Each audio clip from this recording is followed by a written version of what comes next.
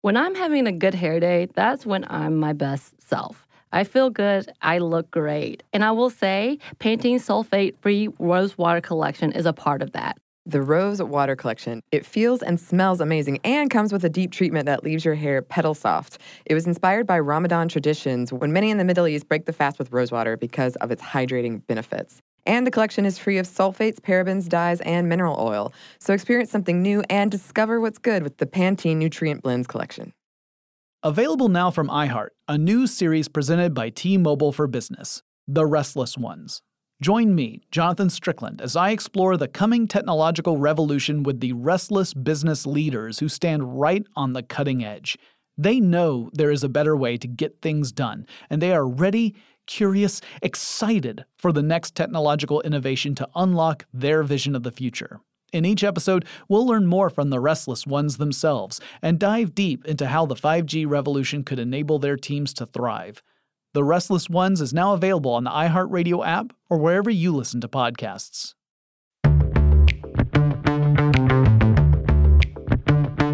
Hey, this is Bridget. And this is Annie. And you're listening to Stuff Mom Never Told You.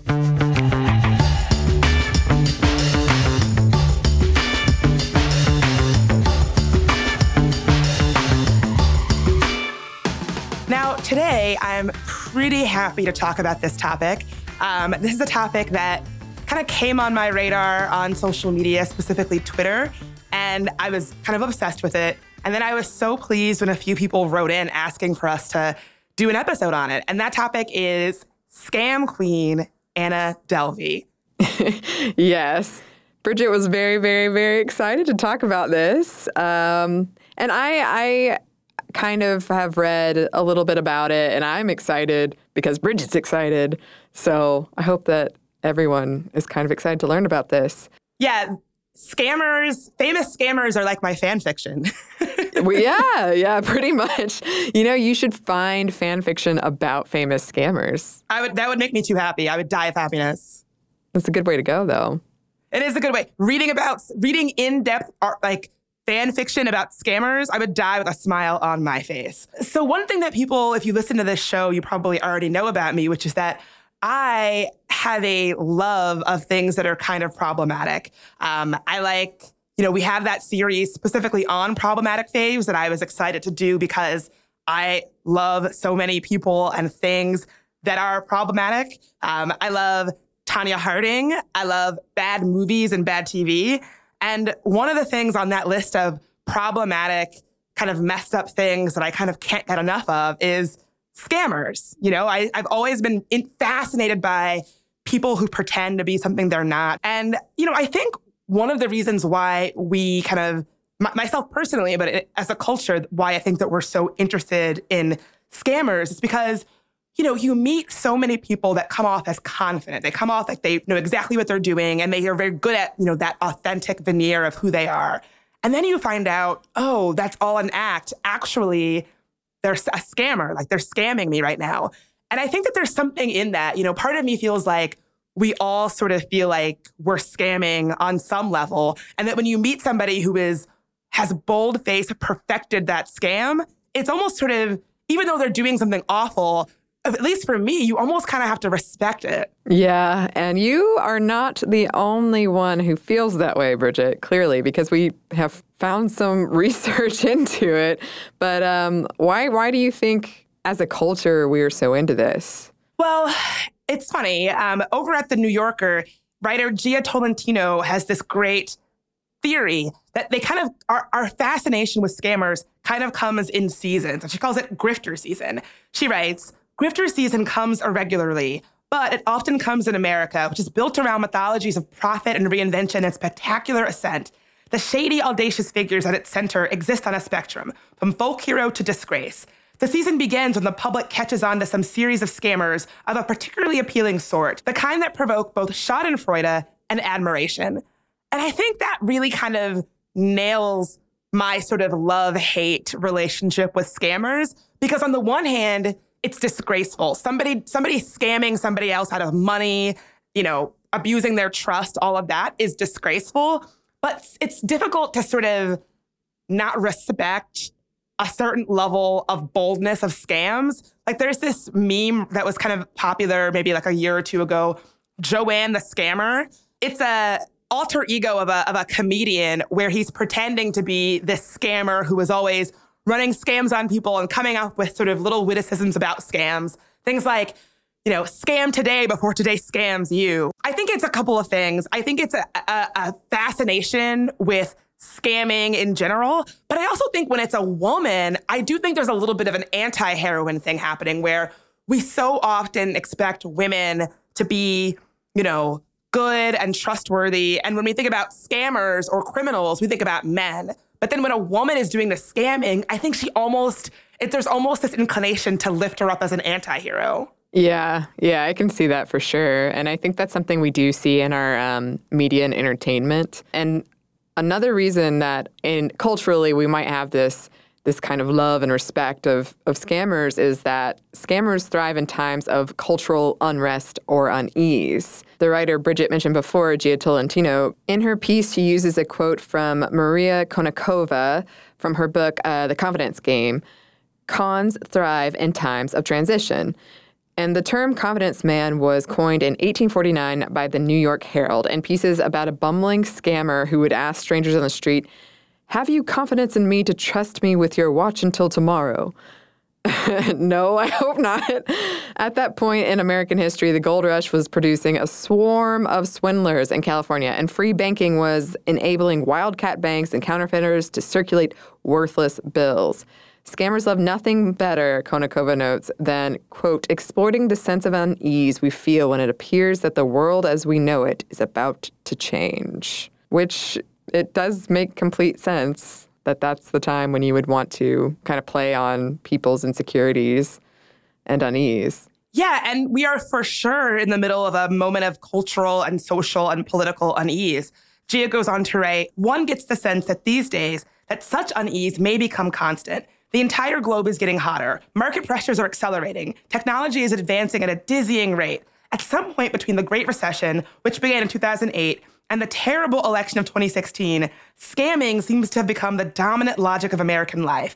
The things that people have historically used to build non-scammy lives in this country, housing, higher education, had deteriorated to the point where they are likely to punish you if you are not already wealthy.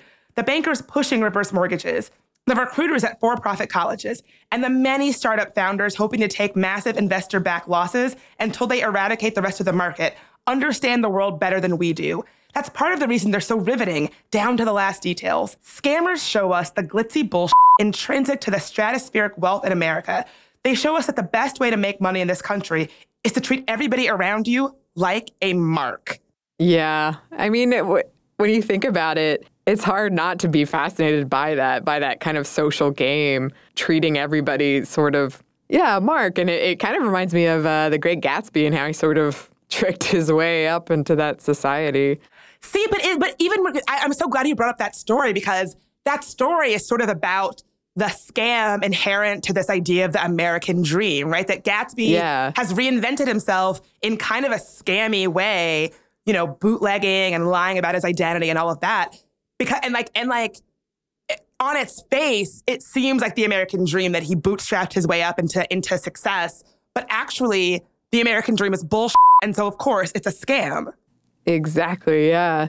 And there are plenty of, quote, good scammers of all genders. Billy McFarland of Fire Festival fame, the British royal family expert who was actually just a guy from upstate New York. But we want to focus on female scammers because there is something special about them, like Bridget mentioned earlier. Yeah, I also think part of it is that we love in this country to root for a woman, and then we love when she falls. Like, we love to follow the demise of a woman. We can't get enough of a story of a powerful woman gone wrong, or a woman who seemed like she had it all, and then really it turned out she was scamming everyone. I do think that there's something about the vigor with which that we enjoy these stories when it happens to a woman. That's just my opinion. I think you seem like you're pretty well versed in this subject, Bridget. Yeah, so I actually would love to do an entire series of scammers. Scammers like Elizabeth Holmes. You may know her as blood testing scammer. She had that entire company that was supposed to be able to give blood tests, like, and you could go to a CVS and like prick your finger and it would be able to give you all these tests in real time, but it was actually just a scam. Like, she had gotten all this money and it didn't work, and she probably knew it didn't work. And a lot of people are like, oh, she'd probably be in jail, but she's not in jail. So really interesting, fascinating scammer. Also, like, black turtleneck scammer. If you never saw a picture of her not wearing a black turtleneck, kind of ruined that look for everybody, to be honest with you. There is Vogue scammer Yvonne Bannigan, who was accused of siphoning away $53,564 while she was Grace Coddington's assistant. So many good female scammers out there. So if you know of one that you would love for us to talk about, whether it's a scammer of today or a historical female scammer, please let us know. But today, we are talking about the undisputed scam queen of summer, one Miss Anna Delvey. Yes, I love scam queen of summer. Yeah, I actually put out I mean, this is an unscientific poll, but I put out one of those Twitter polls asking who you thought the scam queen of summer was. I made the running Anna Delvey, Elizabeth Holmes, Jill Stein, or like write-in candidate. I think Anna Delvey actually ended up coming in second. The write-in candidate won. Donald Trump, our president, came in first as the summer scam queen. Wow. Well, congrats to no one. No, we all lose. I mean, that's another interesting point about why I'm so fascinated with scams, because we associate scammers with a certain class, I believe. Like, when you think of scammers, you think of somebody who is not a wealthy person trying to become or pretend to be wealthy. We have like rich scammers all over the place. Like Scott Pruitt, former head of the EPA, was basically a scammer, but people don't label him a scammer because he's male and well-connected and rich and white. But homeboy was trying to use his connections in the government to get his wife a Chick-fil-A franchise. Like, that's a scam. That is a scam. He is a scammer. Yeah. He also was trying to buy old mattresses. I can't wrap my head around that one. Honestly, there's so many like classic scams that if we stripped away the veneer of he's a high-level White House administration official, whatever, it would just be any other scammer with like Ferragamo belts and like knockoff Chanel. Like, it is such a budget scam. The only reason we don't talk about it in that way is because of his connections. Like, if you stripped all of those things away, which he actually resigned, so they have been stripped away. If you didn't have that title, it would be anybody else like scamming their way into free stuff, like all scammers do. Like, he's not special just because he's Scott Pruitt. Yeah, Scott Pruitt, you're not special. But today, we are not talking about just any scammer, right, Bridget? We're talking about Anna Delvey, one of your favorite scammers. She's a good scammer. If there was like a scammer trading cards, she'd be the one that I would be really, really stoked to get. So let's get into who Anna Delvey is, for those of you who don't know, and why she is the scam queen of summer after this quick break.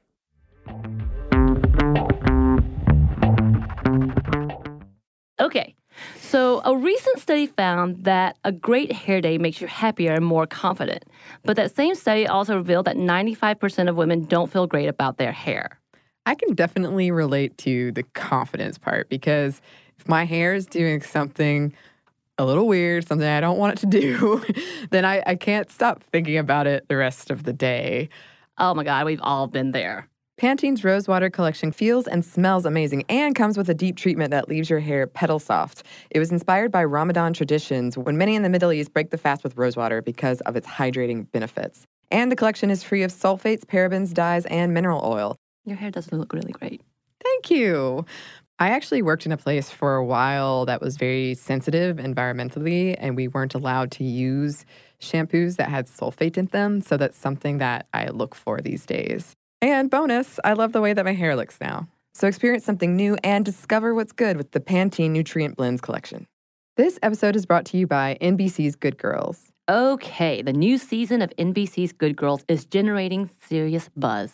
Christina Hendricks, Retta, and Mae Whitman have never been more hilarious as America's favorite moms turned gangsters, Beth, Ruby, and Annie. Already this season, there have been some big twists and breathtaking surprises. The fans love it, and the critics do too. Variety calls Good Girls addictive and audacious. Entertainment Weekly says it's just what you need, and Rotten Tomatoes certifies Good Girls 100% fresh. So, if you've missed any of the new season, get yourself online and stream it now. And Sundays on NBC, watch it live. There's sure to be big twists and huge surprises. So you'll want to enjoy your Good Girls experience in a spoiler-free zone. The all-new, all-hilarious season of Good Girls, Sundays on NBC and streamed anytime.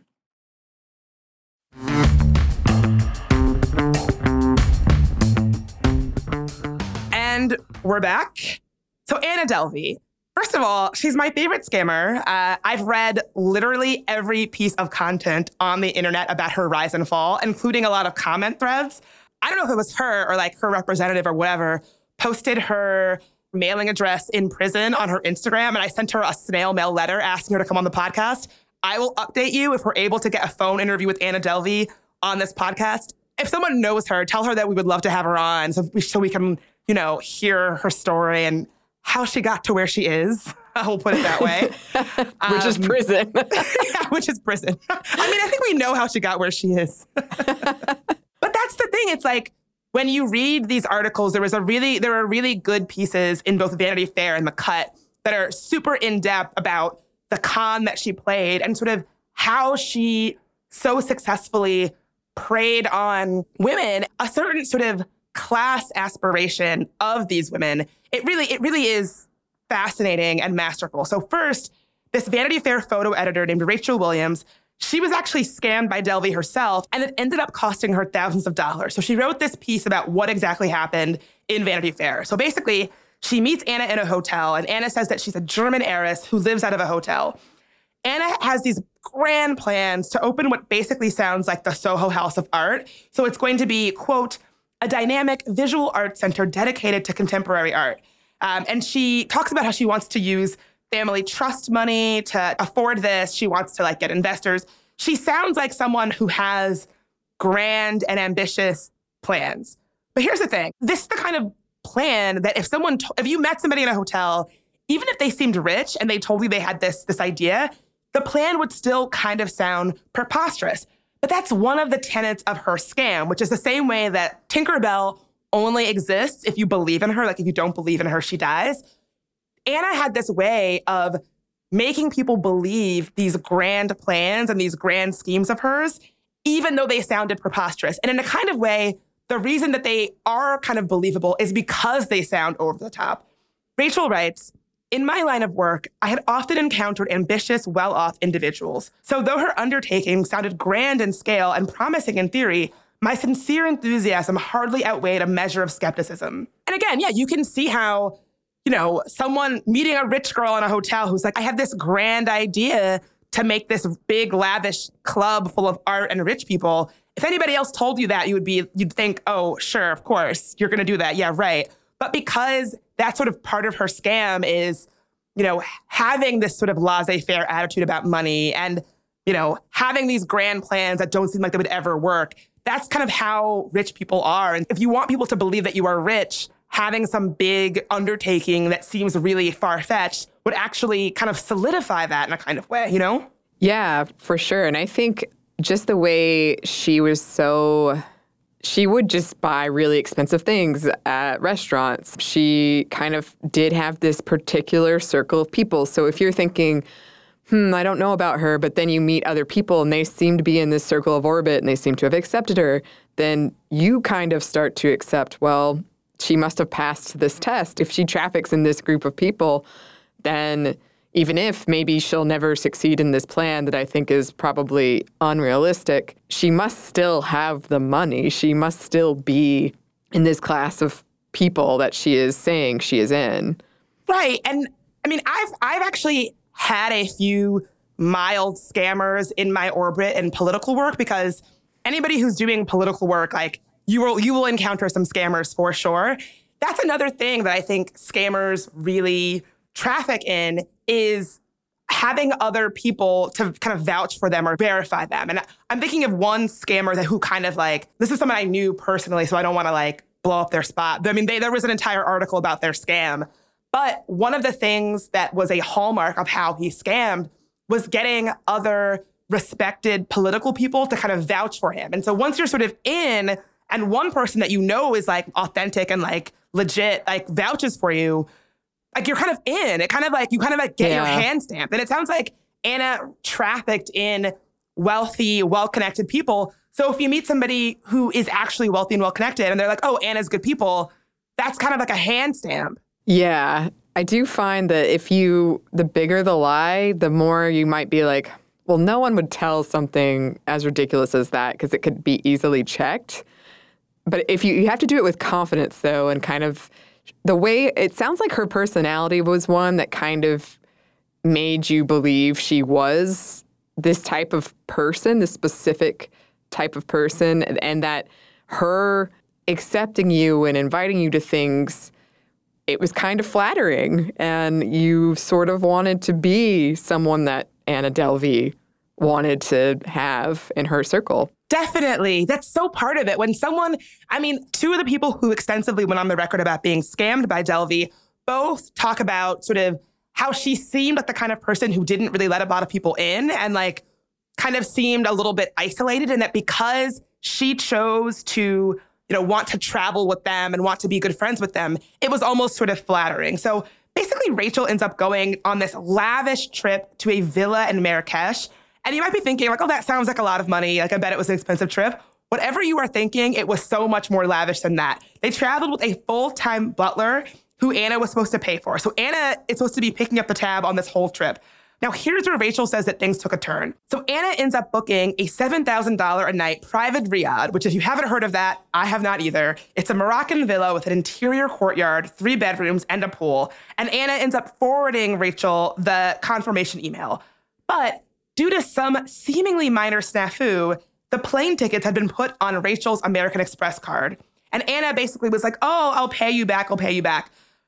Rachel, part of me is thinking like, girl, what are you doing? Part of me kind of gets it. She says, since I did this all the time for work, I didn't give it a second thought. So you might be thinking, wow, I would never agree to this.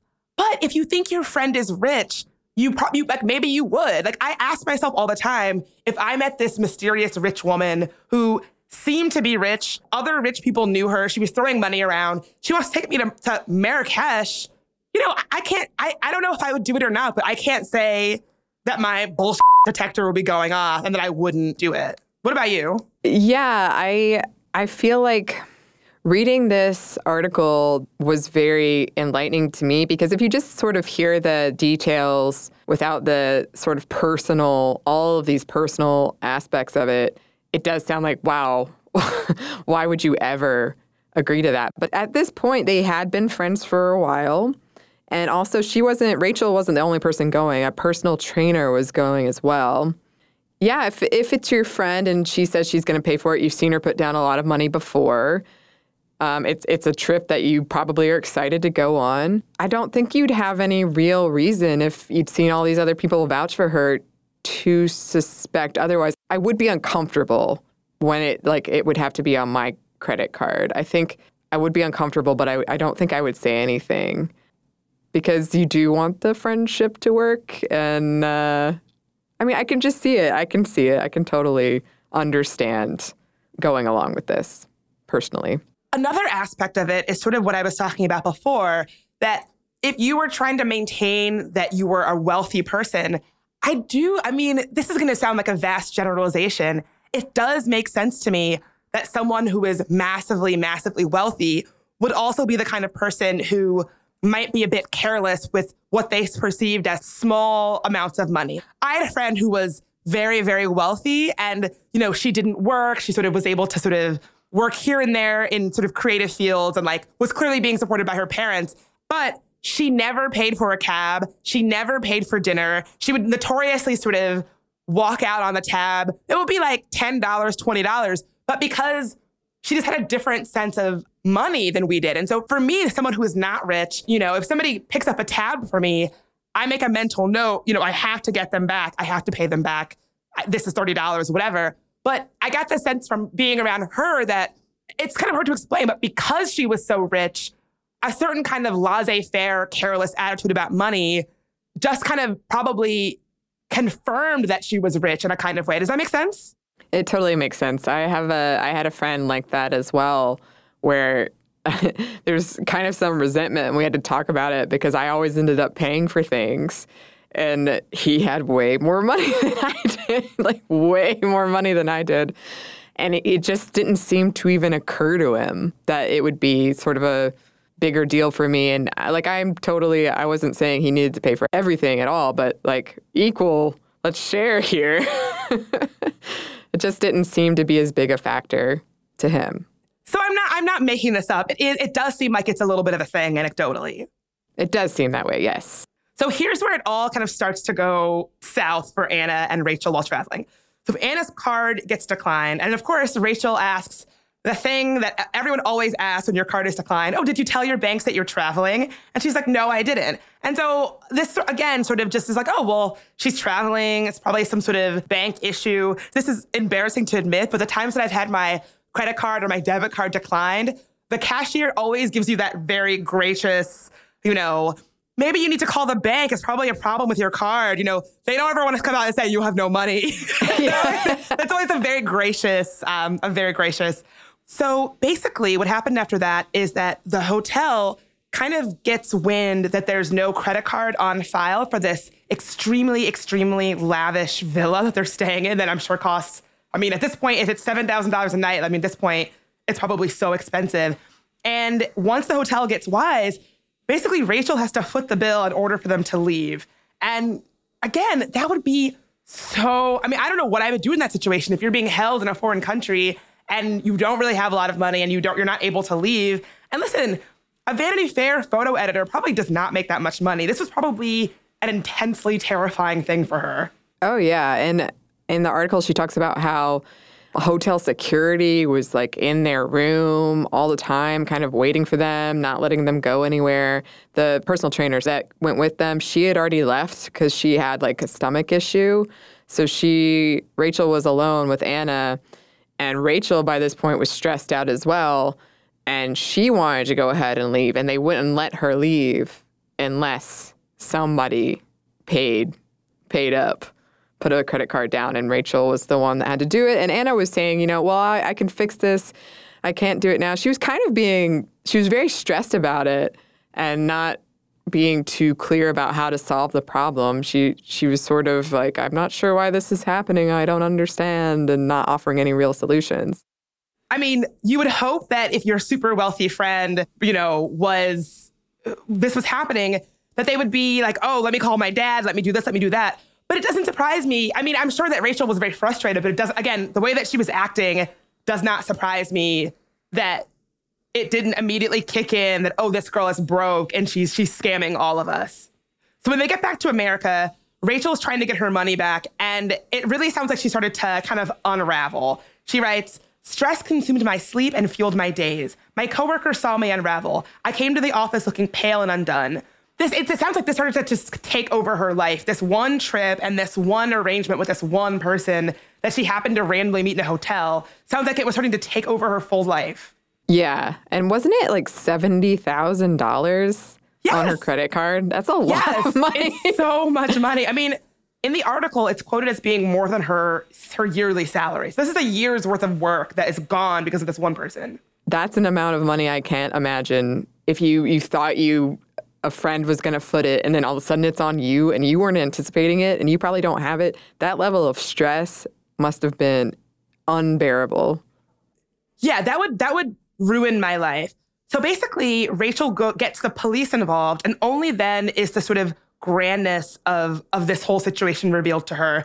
She was accused of falsifying documents from international banks showing accounts abroad with a total balance of approximately 60 million euro. That's about 70 million American dollars.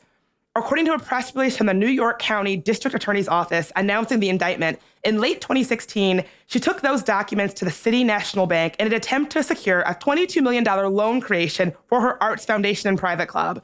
When City National Bank denied the loan, she showed the same documents to Fortress Investment Group in Midtown New York.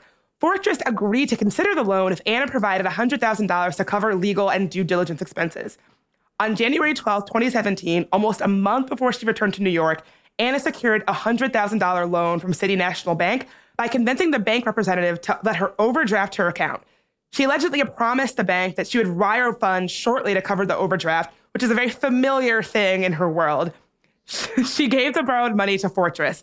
So basically, she was moving around so many different large quantities of money, like millions and millions of dollars and sort of kind of, what's the expression? Like robbing Peter to pay Paul, like getting a loan secured from one bank and then using that loan to get another loan from another bank, like a massive shell game where there was never really any money to begin with.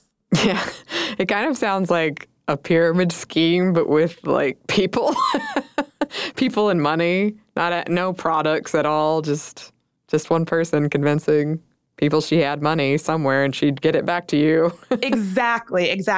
And this quote that Rachel has from her piece, kind of, chronicling her nightmare with Anna, really nails it. Anna represented the kind of life we all wish we could have. It's too good to be true. The reality of Anna's behind-the-scenes dealings, these figures flying from one account to another, remains dizzying to this day. That she was allegedly orchestrating such an elaborate scheme while maintaining a believable surface cool, wielding her debit cards to pay for dinners, workouts, beauty products, and spa treatments. She conjured a glittering, frictionless city. Whatever one wanted could be bought. Wherever one wanted to go was a cab or a plane ride away. The audacity of her performance sold itself until it collapsed under the weight of its own ambition. It's part of why I believed her, to continue to believe her. Who would think to make this up, such an elaborate tale, and carry on like this for so long? Who was she? How do you know who anyone is, really? And I think that line really does a great job of encapsulating what makes someone like Anna so kind of mystifying. She really represented this world where everything is possible. It's not surprising to me that this all happened on the backdrop of New York City, because when you live in New York, as I did for a few years, it seems like there are two cities, right? There's the one city where you are toiling and you're always sweaty and everything is always a nightmare. And even something simple like wanting to get groceries or going to the bank is a huge ordeal and everything is hard. And when I lived in New York, my biggest memories were like toil and how everything was, it was always something. Like just to get groceries was the biggest pain in the world. And I always felt like I was sort of battling the city. And then you would see these rich, moneyed, wealthy, well-connected girls who seemingly lived in a different city. It's like we lived in the same city, but we lived in two different cities in a kind of way. And I think Anna represented the possibility that you could live in a world where anything you want, whether it's a massage or a private workout or a trip to Marrakesh or a personalized gown, whatever it is that you want, you could have it. Like, that is so seductive. And of course, like, who wouldn't want that? I think it is this sort of modern day Great Gatsby American dream where, you can move to New York with nothing and reinvent yourself to be this German heiress for whom everything is possible. Everything is at your fingertips. Yes. And I do love that aspect of the story that she was a German heiress. And that quote, I think it's really well written, and it does capture a lot of why you would go along with this, why it was believable. I mean, to witness someone outwardly so confident, if the money isn't there, but they're displaying no outward signs that there's a problem, it's impressive in a way. It really is. I am someone who I have usually when I have money, even if I'm always like expecting my credit card to get turned down. Like I always am like, here's my credit card with a question mark behind it. I know. You treat credit cards like gift cards where you're like, there might be something on this one.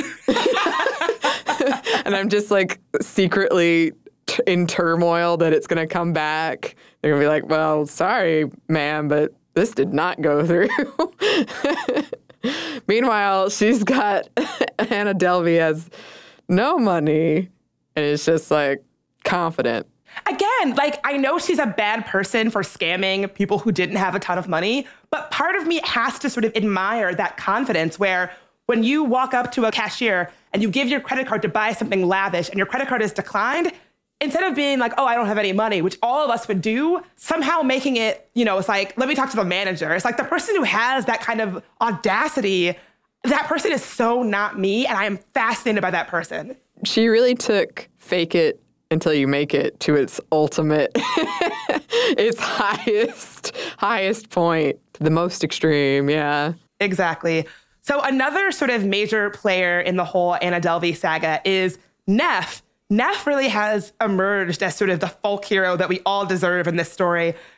Neff is, like me, a Black girl from Washington, D.C., Shout out to Netflix executives who are already turning Anna Delvey's story into a Netflix show. If you need someone to play Neff, please call me because this was the role I was born to play. Neff worked at the hotel where Anna Delvey was living and really gives a different glimpse into these scams. So basically, Neff says that Anna Delvey, one of the sort of layers of her scam was that she would treat the people in the hotel very, very nicely, like basically become their friends. And bear in mind, this is the hotel where she was living and not paying the bill. So she was like racking up thousands of dollars.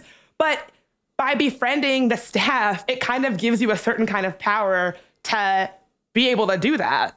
Yeah, they want you, since you are nice to them, they want to believe that you are a nice person and that the money is there. Like, they want to give you that benefit of a doubt. Exactly. My favorite quote about Anna from Neff, she says, "You know how Rihanna walks out with wine glasses? That was Anna, and they let her. Bye, Miss Delvey."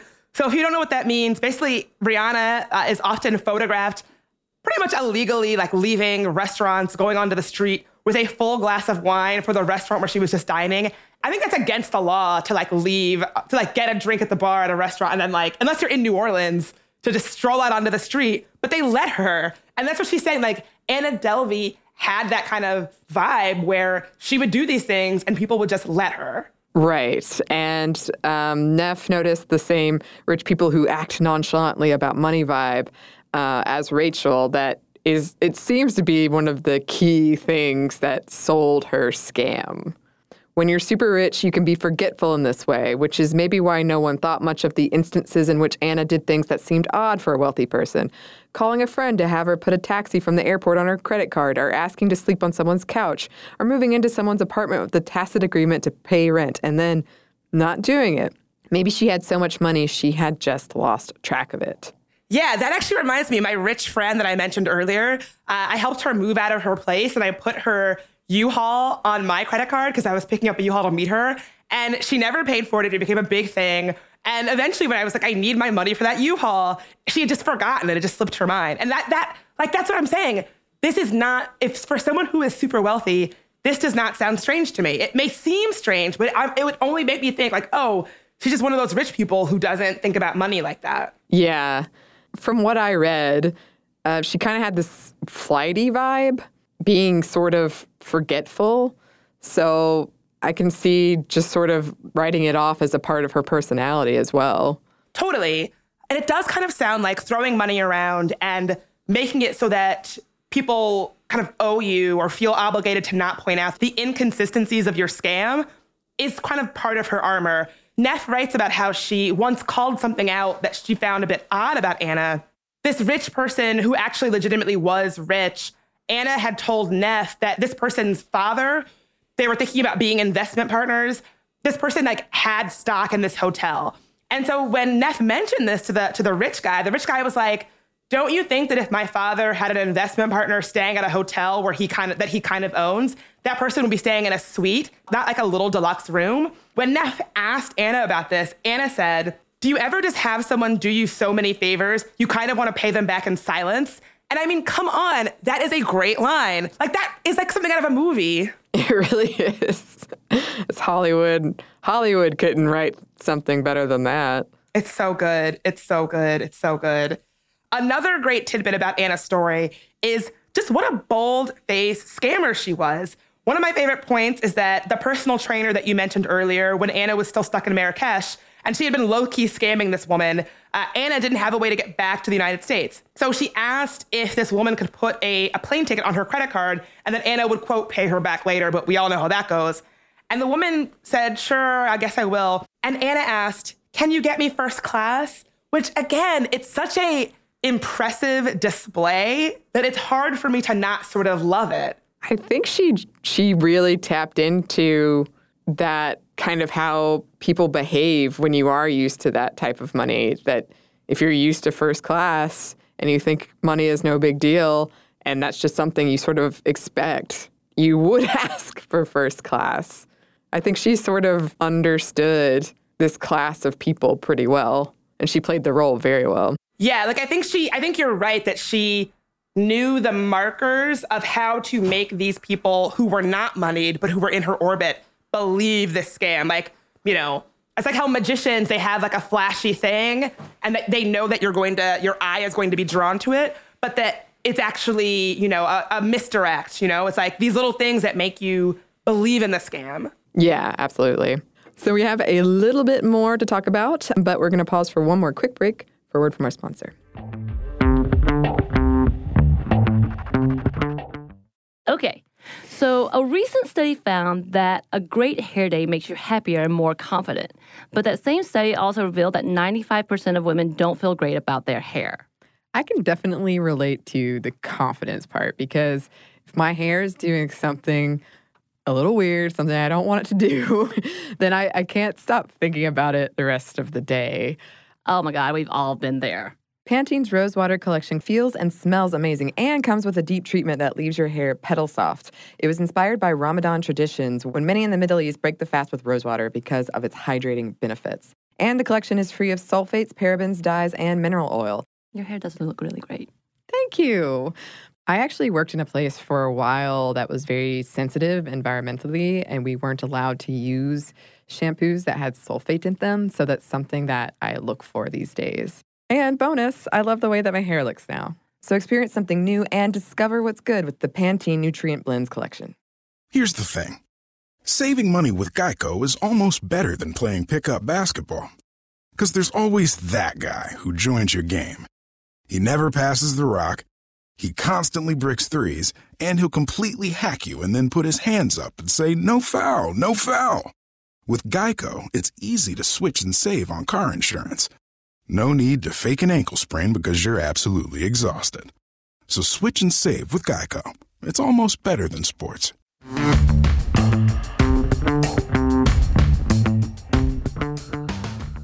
And we're back. Thank you, sponsor. So Neff's version of this story kind of begins to unravel the same way that it did for Rachel, which is having to pick up a big bill for a pricey meal. It sounds like they went out to this big meal. The waiter came back to his station and began entering the credit card numbers. So basically, it sounds like Anna gave him a bunch of credit card numbers and had the waiter put a bunch of them in to see if they would work, and none of them did. Neff says, "I started to sweat because I knew the bill was mine." The amount of the bill was about $300, which isn't a lot of money compared to the other bills that Anna was racking up, but it was a lot of money for somebody like Neff, who ended up having to cover the bill. And she says that doing so made her feel sick. But after all the money Anna had spent on her, she understood that it was her turn. Oh, yeah.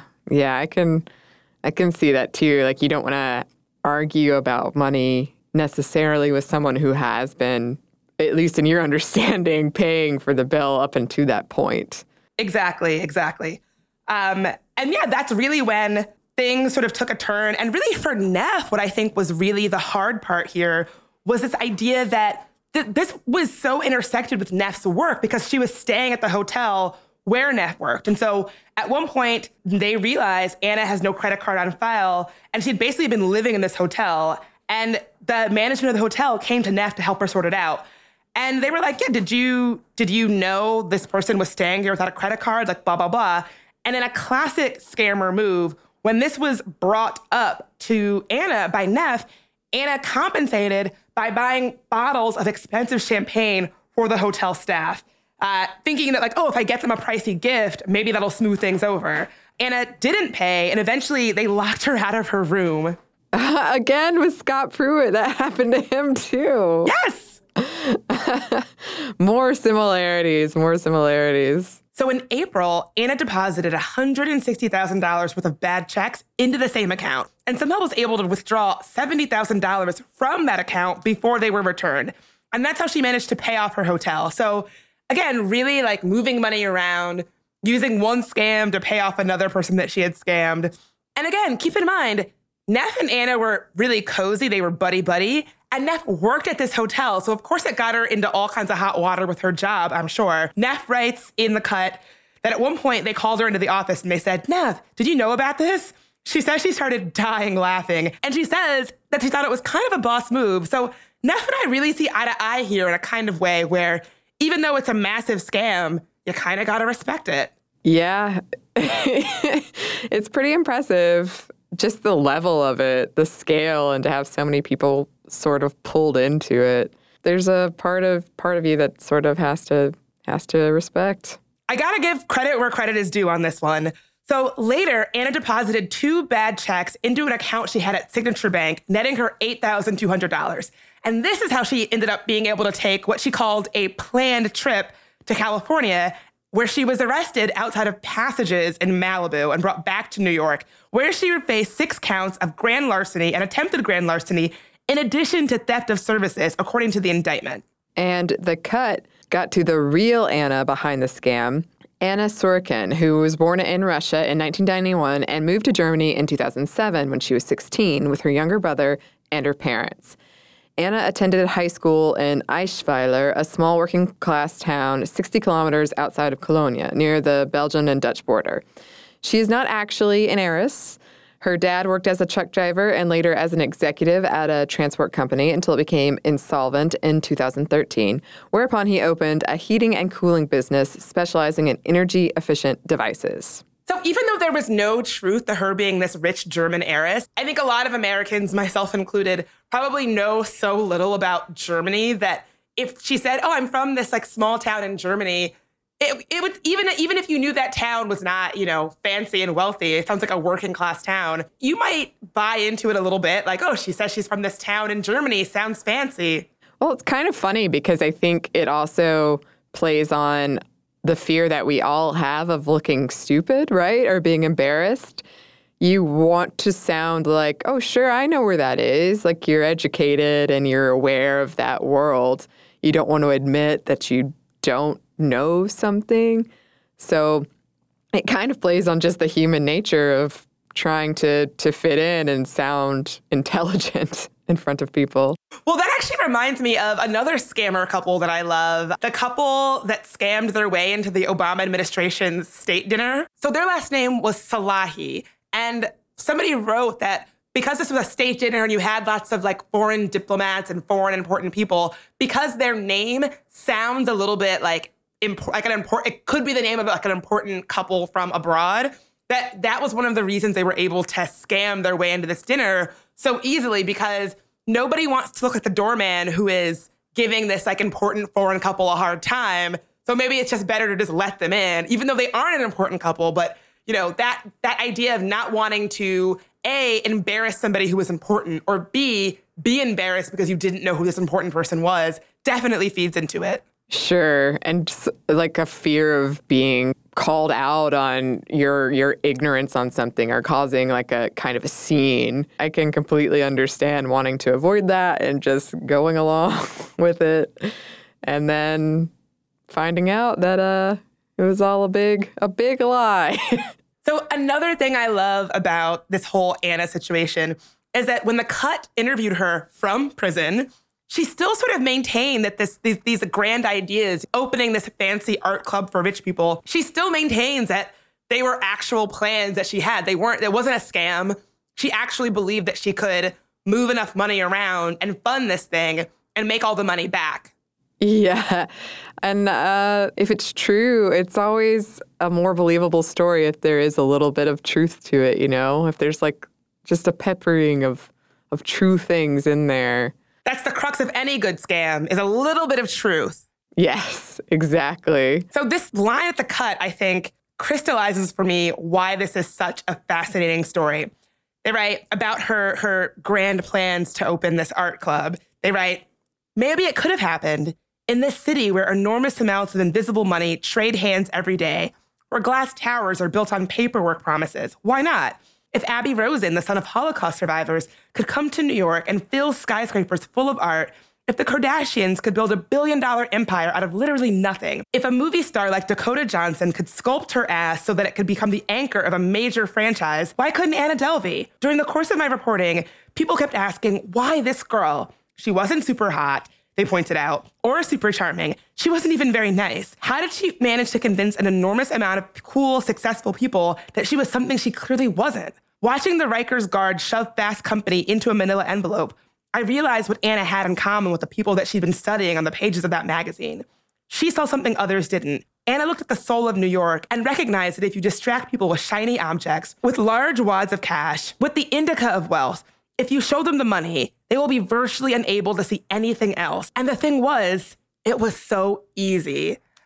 I love that quote so much Because I think it's true. I mean, Anna Delvey scammed her friends, a lot of whom didn't really have that much money to begin with. And side note, we actually don't even know the depths of her scams.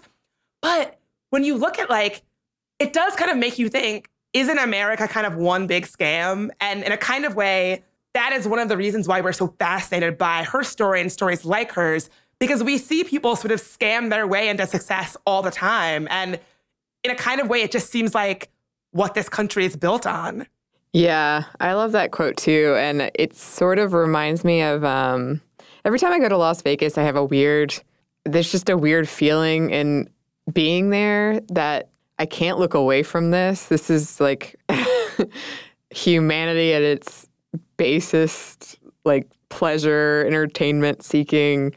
It's really hard to describe, but I think that Anna was able to tap into, if you do have a large amounts of cash or shiny things to distract people, that we are so hung up on this, and it sort of like reveals this superficial aspect of humanity that is both fascinating and kind of upsetting. It's a really interesting dichotomy.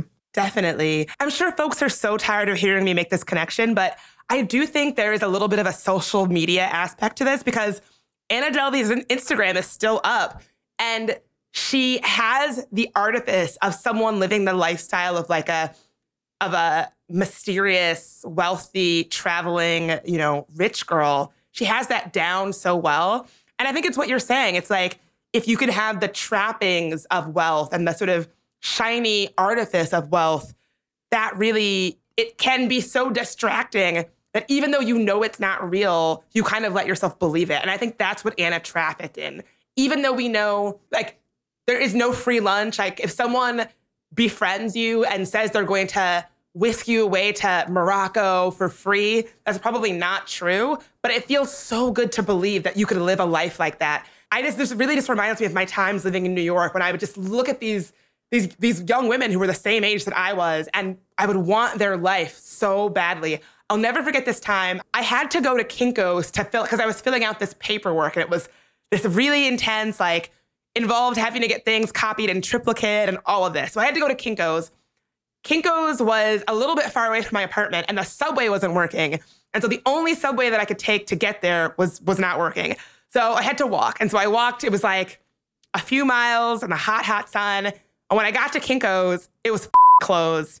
And I was overcome with this feeling of dread and sort of turmoil. And I turned around to go back to, walk back home, because there was no other way to get home. I couldn't afford a cab. The train was down. That was it. When I turned around too quickly, and I ran smack dab into a road sign, and it broke my glasses. Oh. And so I sat down on this stoop in Williamsburg, and somebody opened the window of the stoop I was sitting at and was like, "Can you leave? Can you not sit on my stoop?" And right in that moment, this black car full of beautiful, thin, young girls, probably my same age, got out of this car, and they were impeccably dressed. They were hipster chic. They were laughing, were the epitome of Brooklyn carefree. And I remember thinking, we live in two different cities. At that moment I've never felt dirtier or sweatier or grosser or more sort of down on my luck. I want to be clear, there are people who are living much, much harder lives than I was living in Brooklyn. But in that moment, I felt very down. And seeing these glittering girls who just seemed to float on air, getting out of a town car, like a private town car, I just remember wanting that so badly wanting to know what that life would be like, to just wherever you wanted to go, it's just a town car away. And I'm sure these girls have problems. I was definitely projecting my own stuff on them.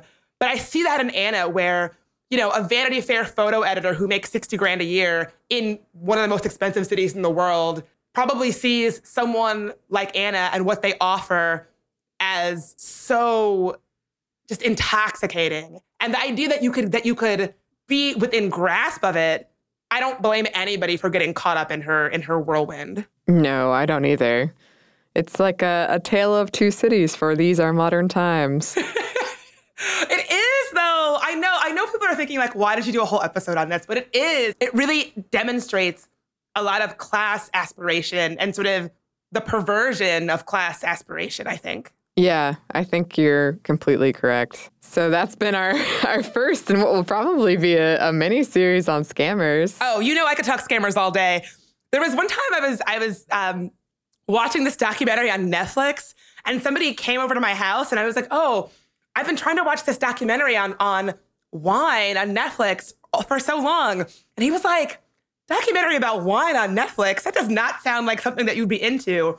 And I was like, oh, actually, it's about this wine scammer who ended up scamming all these fancy wine types into buying like counterfeit wine. And he said, oh, that sounds right. I was figuring you would not be watching just a straight by the books documentary about wine. Somebody would have to be getting scammed for you to be interested in it. Well, if you listeners have any suggestions for scammers that we should talk about, please send them to us. And if you're a scammer, if you're currently scamming, give us a call. Let's talk. Let's talk about your scams. Yes. Bridget would love more than anything to hear from you. Yeah, and in the meantime, let's talk about some listener mail. Okay, Jacqueline wrote, Sports fandom / this is about our fan fiction episode. It exists. RPF is not solely limited to one direction. I myself these days tend to read and write football RPF. I think our demographic slants a little bit older than average. Most folks I know in it are in the mid-20s to mid-30s. I also know people who write a lot of hockey RPF, but I don't follow hockey enough to really know more than some of the main players and ships. In both cases, though, I think in addition to exploring everything you mentioned about deeper relationships between folks we already see in canon, there's something kind of interesting about exploring masculinity, issues of homophobia, and very public life, particularly in exclusively male spaces. Maybe I like pretending to be a fly on the wall. I don't know, but that's definitely part of it. There's also a contingent who writes fem / usually about the American women's national team. Women's football outside of USWNT tends to be pretty small fandom generally, so if you're like me and follow Brazil WNT or Chelsea ladies, you're just SOL. It's interesting because my academic research has put me in contact with several professional footballers, some of whom appear periodically in fic. The ones I know aren't that famous, but it's happened, and they definitely know some of the guys who regularly star. Logically be kind of weird. There's a really firm separation and compartmentalization in the fandom between ships fic and real life. Characterization in fic is mostly drawn from interviews and social media personalities, but I don't think anyone thinks, oh boy, I don't know much about sports.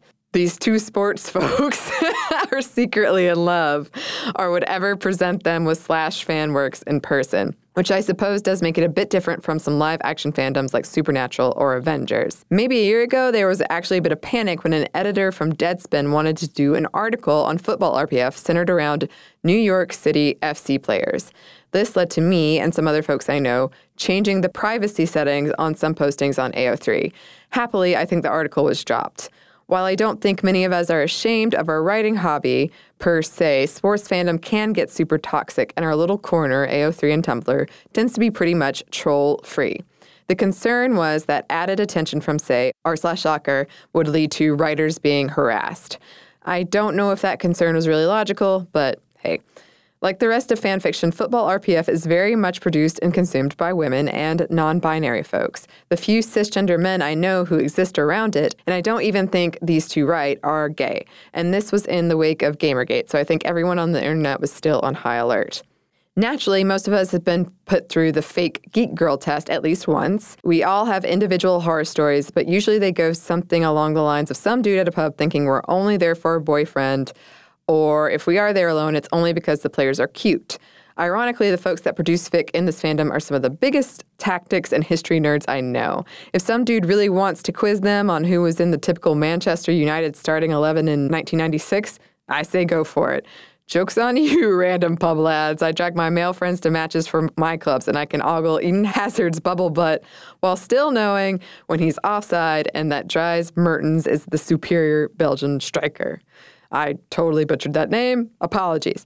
At any rate, female football fans are often victims of gatekeeping, not unlike female fans in more traditionally geek spaces. But I wouldn't try it with the fanfic writers.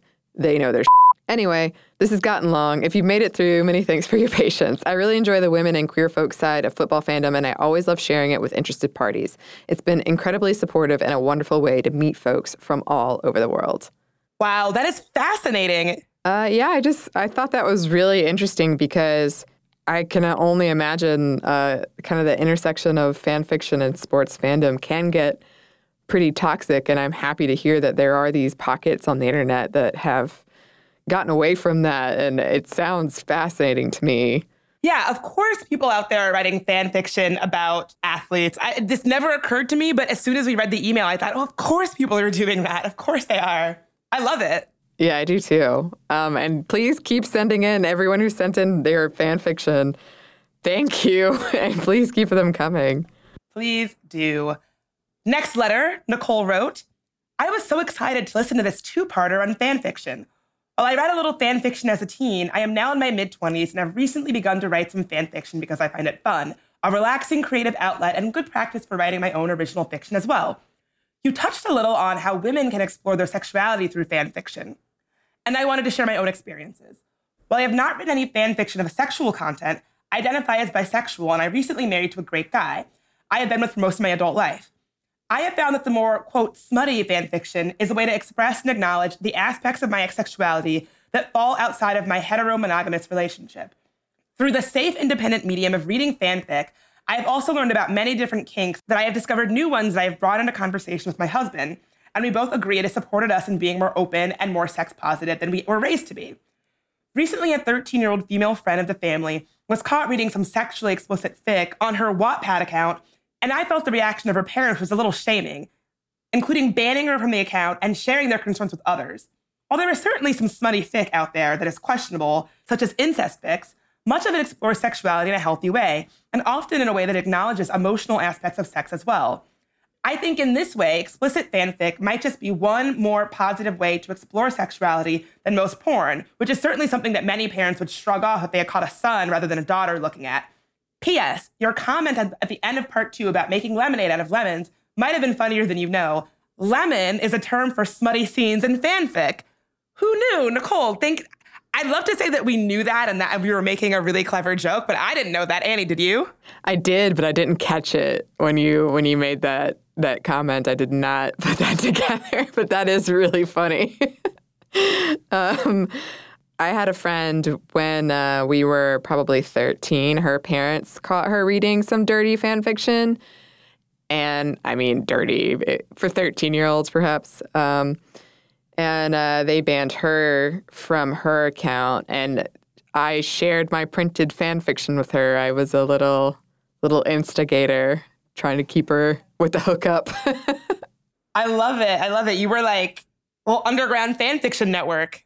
I kind of was. So I love all these letters about people who have found community in fan fiction. I'm really happy that exists for us on the internet. And it does sound like it can be a healthy sexual outlet. Oh, for sure. And even I just think that since I do feel we publicly don't really allow young women to express sexuality or talk about it, I think that it is a way to explore things and figure out things about yourself safely. And there are definitely problematic things in fan fiction. I'm not saying there aren't, but I think in general, it is a positive thing that it is out there, and it is a way to talk about, to explore these things about yourself. Definitely. And honestly, it seems like the fan fiction episodes really struck a chord with folks. So I'm happy that folks are still writing in. And like Annie said, please keep sending us those fan fictions. Yes, we were not joking about the fan fiction with high production value. Well, higher production value. We'll see what we can do. Little, like mini series. So keep sending them in. We are working on that. You can email us at momstuff@howstuffworks.com. And you can also find us on social media, can't you, Bridget? You absolutely can. We are on Twitter at momstuffpodcast, and we are on Instagram at stuffmomnevertoldyou. And thanks as always to Dylan Fagan and Kathleen Quillian for helping us make this show happen. Thanks as always. And thanks to you, listeners. Please keep those letters coming.